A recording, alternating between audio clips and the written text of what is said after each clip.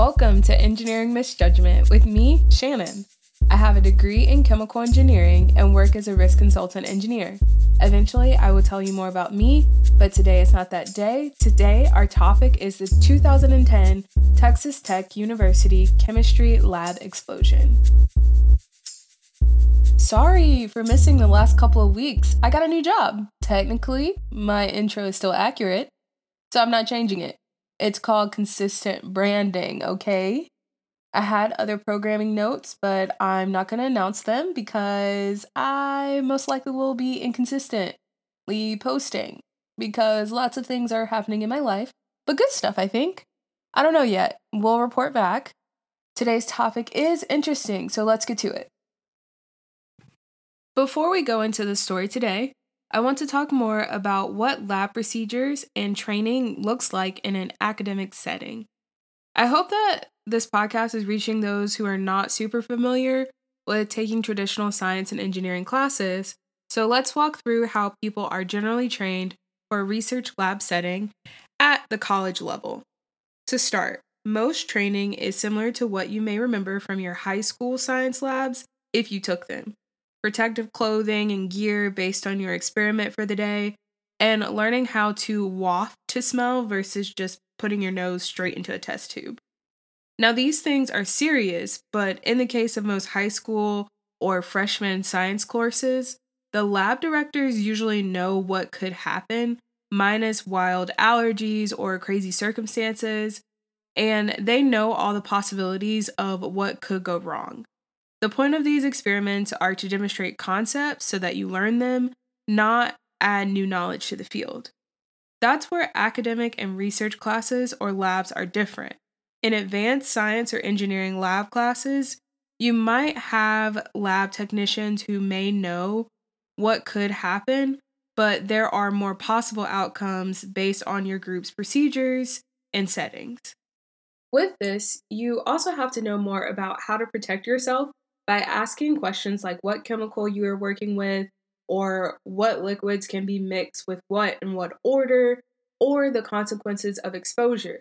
For example, you can usually find more about chemicals you may be working with from a materials safety data sheet, better known as a MSDS, but you have to review those before starting anything. I actually think now the MSDS are just called SDS. The M part was dropped during my time in college, so I'm kind of showing my age, or at least the age I stopped doing as much intense research because I still call it an MSDS. In research labs, the bar is even higher. Because lots of research is completed by those chasing advanced degrees, you may not know a lot about how things will play out, and that's the point. In another life, I was going to get a PhD and have thought about this a lot. The whole goal for any PhD candidate, or how it was told to me, is not to learn a lot, but to make an original and significant contribution to knowledge. Basically, you need to discover something. In other words, you are giving ultimate contribution to society vibes if you get a PhD. If you're getting a science or engineering PhD, your lab training is even more intense because you play fuck around and find out for about 4, 5, 6+ years. Yes, you have help and guidance, but it is completely possible for you to fully run stuff without relevant training to exactly what you were doing. Universities and other federal organizations try to combat incidents with various training certifications, but again, you could be working on stuff that is very specific and not fully known yet. And then on top of that, hierarchies within the lab are like jobs, but can be uniquely toxic because unlike working an industry job, people may be competing to create the next best new things. Or your principal investigator and advisor could be an asshole, or things happen and you don't want to report injuries, or you could be trying to make $30,000 a year stipend and you are doing 60+ hours a week in the lab with no time to make more money work. All that is to say, I've heard horror stories, but I don't have those stories myself. So I'll wait until I can bring someone on to give us the full tea on grad school in general. My main point of saying all this is lab safety, as you get closer and closer to adding new knowledge, can get a little shaky. Time for a little bit of background. This incident happened at Texas Tech, which is in Lubbock, Texas. I'm not sure if I'm saying that right, so I apologize to everyone in Texas. Couple of fast facts about Texas Tech. It's a public university and was founded in 1923. It has 13 colleges and schools with 150 undergraduate degrees, 100 graduate degrees, and 50 doctoral degrees.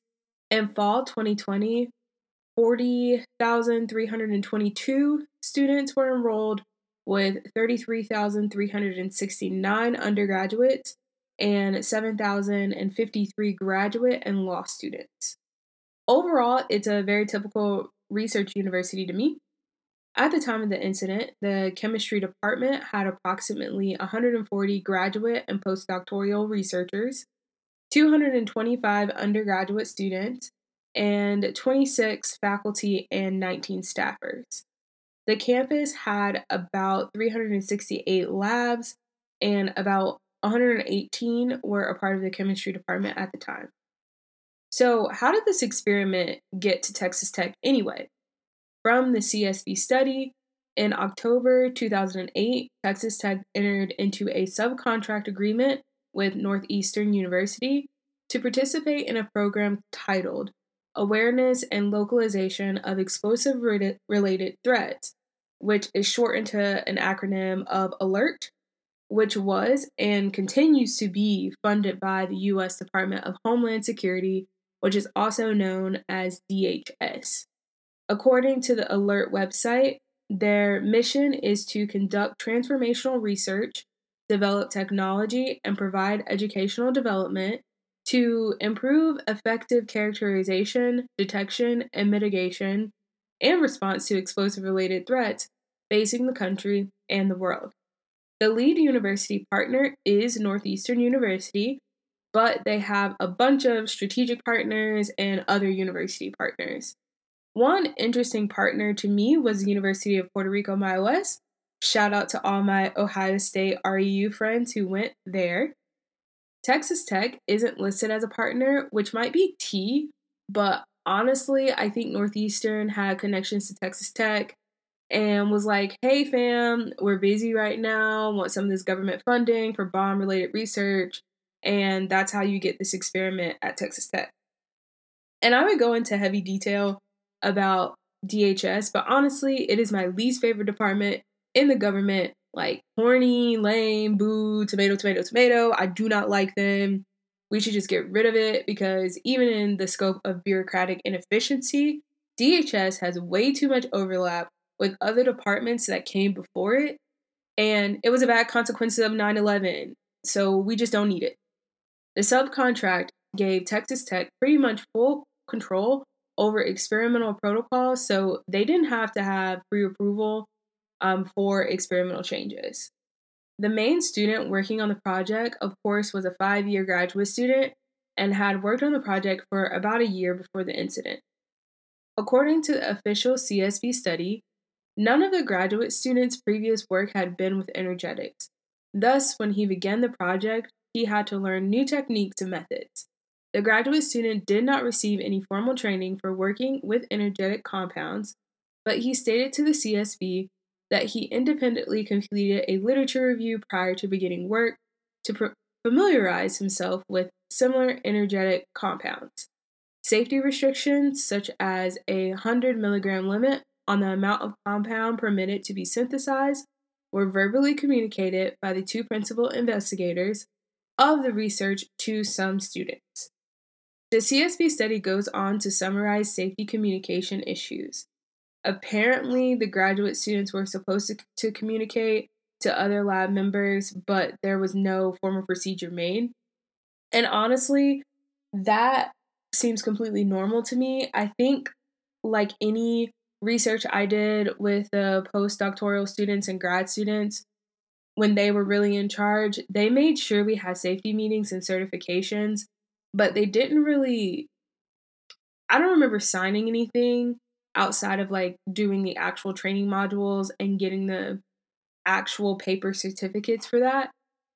And I say the grad students and postdocs are in charge because on a creative inquiry project, which is kind of like very entry level research, where I got my degree, I worked on a project for multiple years, and the principal investigator didn't know I was working on his project until I had him as a professor. He was cool though, like no hate. It's completely plausible that the PIs have no clue what's going on, especially on research where nothing is going to happen that they can get a publishing credit on soon. Academia in that way is like really weird. But I understand like sometimes the priority seems a little bit questionable from the PIs. The main thing that needed to be communicated was how much energetic material could be synthesized. There was a hard safety limit of 100 milligrams. CSB study says instead, students indicated to the CSB they believe they should work with, quote, very small amounts on the order of 200 to 300 milligrams. So, what was this energetic? About a month before the incident, new grad student and old grad student began synthesizing nickel hydrazine perchlorate derivative, which is referred to in most of the literature as NHP. I'm not going to take you through a full chemistry breakdown, but this is an engineering podcast, and I do have a chemical engineering degree. So here are some fast facts about NHP. The official IUPAC name is nickel hydrazine perchlorate. NHP is not naturally occurring, but can be made with materials that are readily available. And honestly, that's about all I know. And I'm scared to Google search how to make a bomb from NHP to get you any more information. So that's all I got. The students were making batches of NHP as small as 50 milligrams and up to 300 milligrams. That higher range obviously is a problem. The students had concern that led them to want to make bigger batches so that all the tests got the same material. All these tests needed to be run to learn about the compound, and the students wanted to make sure they were running the same thing to get accurate results. So, to help out this problem, they made 10 grams of the shit. 10 grams of NHP. Now, for those of you who do know how much more that is, we can talk about units anyway. 1,000 milligrams is 1 gram. So 10,000 milligrams, which is like 10 times more than the 100 milligram limit. I am an engineer, but I'm not afraid to admit that sometimes I'm bad at simple math. So I'm about to use a calculator for only ones and zeros to verify that it's 100 times. And it's 100 times. So it is 100 times more that they were producing when they produced that 10 gram. And side note, what do y'all use to remember units? Mine that I learned, I guess, early, maybe 6th grade, was King Henry died by drinking chocolate milk. And then you like use the little movements in between the letters to figure out how much to multiply to get the unit. I don't know. This was common experience, right? I don't know. Let me know. Send me a DM. But now I'm a modern woman and I use the internet like the rest of us. I don't use the acronym. Okay, so anyway, this is where we were before the incident. Everyone was vibing with bad info and too much of this energetic material around. So let's get to the day of the incident. So it is January 7th, 2010. The students have just made 10 grams of this shit. Still blows my mind. Everything up until this point, though, seems fine. According to the CSB study, based on experience, the two students had discovered that smaller amounts of the compound would not ignite or explode on impact when wet with water or hexane, and they assumed the hazard of larger quantities of NHP would be controlled in a similar manner. Anytime someone has a bad idea, I just sing Bad Idea by my queen, my idol, Ariana Grande in my head. And I literally did that as I was reading this case all over again. Ariana Grande is on the record as a supporter of women in STEM, meaning in my head, she indirectly supports my podcast. And that keeps me motivated. That brings me back to it, even when I haven't put out a podcast episode in a while, because, that I have to think about that and keep going for my queen, Ariana. Obviously, she is a Cancer and she loves the moon and space, so it makes sense that she supports women in STEM. I stan. Anyway, back to the incident. There are clumps in this big batch of NHP, and the old grad student of 5 years wanted to smooth it out.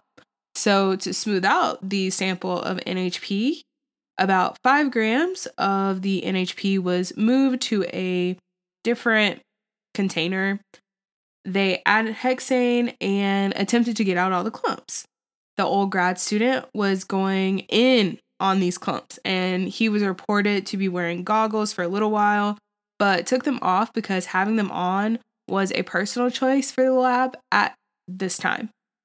Old grad student leaves a sample in the container after all the clumps are gone, goes to do something else, comes back, doesn't put his goggles back on, gives the sample one more good stir, and there goes the boom.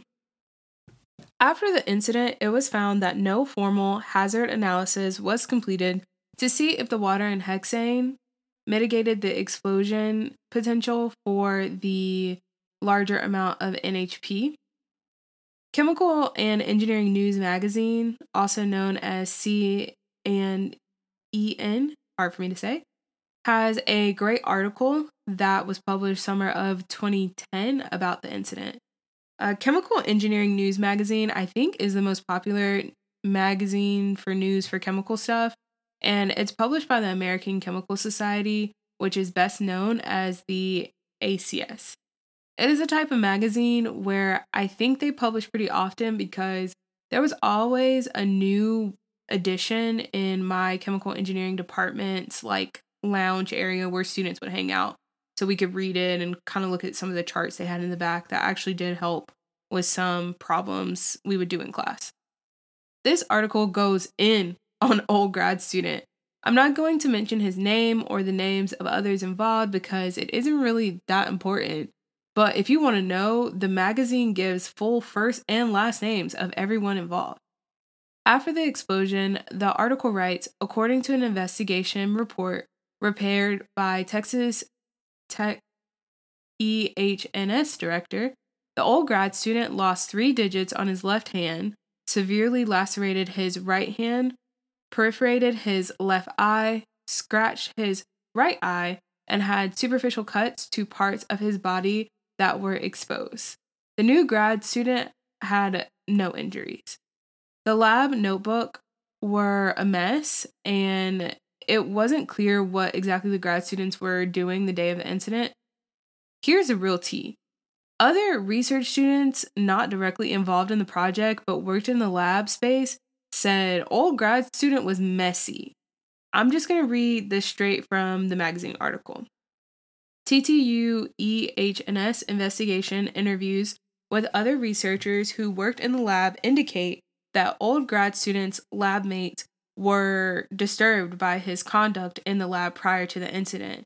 His space was disorganized, items were not labeled, and there had been conflicts over workspace, cleanliness of the lab, and use of chemicals, one researcher told the investigators. Another researcher told EHS investigators that old grad students started scaling up synthesis in June 2009, first 1 to 3 grams, then to 5 grams. The researcher told old grad student the scale up was inappropriate. Old grad student reportedly responded that things were, quote, just fine. The researcher apparently did not report the scale up to either professor not over the lab but in the department or the direct advisor. Old grad student later told investigators that he scaled up synthesis because he was concerned about the batch-to-batch consistency, which was something we talked about earlier in this episode. Oh, and to add some information that I got from this article, the professor not over the lab that I mentioned in the quotes before made comments to the magazine for the article, but the direct advisor didn't provide direct comments for this article. And from reading the names, I think they're related. Like, I think they're married based on the names. And so basically the husband commented for the article, but the wife didn't. And that just sounds really messy to me. Sounds sketch. So more from the article. Quote, the instrumentation for some of those tests was in other buildings on campus. Old grad student transported as much as several grams of the compounds at a time in glass vials in a backpack or coat pocket. A researcher who helped the old grad student told EHS investigators. The old grad student was told that metal container would be better for transport, but he continued to bring them in a glass vial, the researcher said. See, I'm keeping the names out of this because I feel like they're throwing this man into the fire, and he did lose some fingers. So it's a lot keeping that in context, and they're like still throwing him under the bus. They ended up having to have the bomb squad clean out the lab because of all the mislabeled or unlabeled compounds there, which is insane to me because when I worked in a lab, I can specifically remember labeling and cataloging every bucket. And in the example I'm thinking of that I experienced, all we had was clean sand, dirty sand, and wastewater from different sources. Like, we didn't have anything specifically toxic, and we still had a lot of notes. There was even a label maker for people who had bad handwriting, so you could tell what was actually what in all the containers that we had. And yes, you can have clean and dirty sand. I did wash sand. Yes, you can wash sand. And that is a story for another day. Old grad student also brought vial materials home because he forgot them in his pockets. And the bomb squad had to sweep his home too because they didn't know what materials were there. So they had to clean that up. This was the first incident of its kind in an academic lab, so a lot of places wrote articles about it. The most clever title for an article about this incident award goes to NASA, who named their article Don't Mess with Excess. Like, they really went there, like, don't mess with Texas, but like, don't mess. Anyway, NASA's out of hand, but great title for article. Standard lab training was implemented at most large public university after this. And for me and my classmates, I don't think we thought anything of it or thought anything was different because this kind of happened right before we entered college. Time for the engineering misjudgment of this episode. And honestly, the CSB or Chemical Safety Board study that they completed for the incident really did my job because the official paper that they had talks about the modern accident causation theory, which is the frame of how I look at things every episode. So rather than talking about the misjudgment specifically, today we're going to look at the theory of how scientists and engineers think about fuck-ups. It's very meta. So the theory of accident causations is normally paired with James Reason's Swiss cheese model. And who the fuck is James Reason? And why is his name so perfect? It's like they found a man named Reason and was like, hey, yo, reason for us. There's a YouTube video with James Reason going into a cheese shop and explaining the model with cheese. There's also wine on the table, which is great directing, in my opinion. The video is in the sources if you do want to watch it. Anyway, the Swiss cheese model shows the holes or failures in safety layers for any incident and how all the holes line up, leading up to tragedy. Looking at the direct lead up to incidents is good to think about in the Swiss cheese model way. It gives you the opportunity to identify holes in larger institutional frameworks.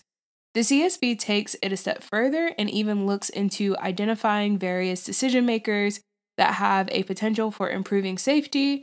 They use a special tool for it that goes past the Swiss cheese model. It's very fancy, very hard to understand, but they do include their methods in the study. And the CSB comes for everybody. They come for the university, the grant agency, they come for lab practices generally, and the researchers at all levels when they talk about their criticisms of how this incident happened. Here are the gaps that the CSB found. The physical hazards of energetic materials research work were not effectively assessed and controlled at Texas Tech. Texas Tech's laboratory safety management program was modeled after OSHA's occupational exposure to hazardous chemicals and laboratory standard. Yet, the standard was created not to address physical hazards of chemicals, but rather health hazards as a result of chemical exposures. They also had comprehensive hazard evaluation guidance for research laboratories that just didn't exist. Previous Texas Tech laboratory incidents with preventative lessons were not always documented, tracked, and formally communicated at the university. The research granting agency DHS prescribed no safety provisions specific to the research work being conducted at Texas Tech at the time of the incident, missing an opportunity for safety influence, and last but not least, safety accountability and oversight by the principal investigators, the department, and the university administration at Texas Tech were insufficient. Realistically, you would use the Swiss cheese model to study what you're doing and then use that same thinking during a hazard analysis, but I've honestly only seen the Swiss cheese model used to discuss events that have already happened. The Chemical Safety Board goes into heavy detail for all the findings. I'm not going to go into each, but basically they put all the organizational charts from the university, from DHS, from OSHA, and label who fucked up. It's very iconic. It's amazing. Go look at the study. Of course, it'll be in the sources. The CSB made formal recommendations based on their findings to OSHA, the American Chemical Society, and Texas Tech directly.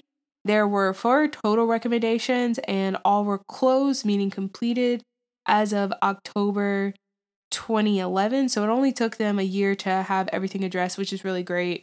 And I think really shows that there are some systems in place that do actually work.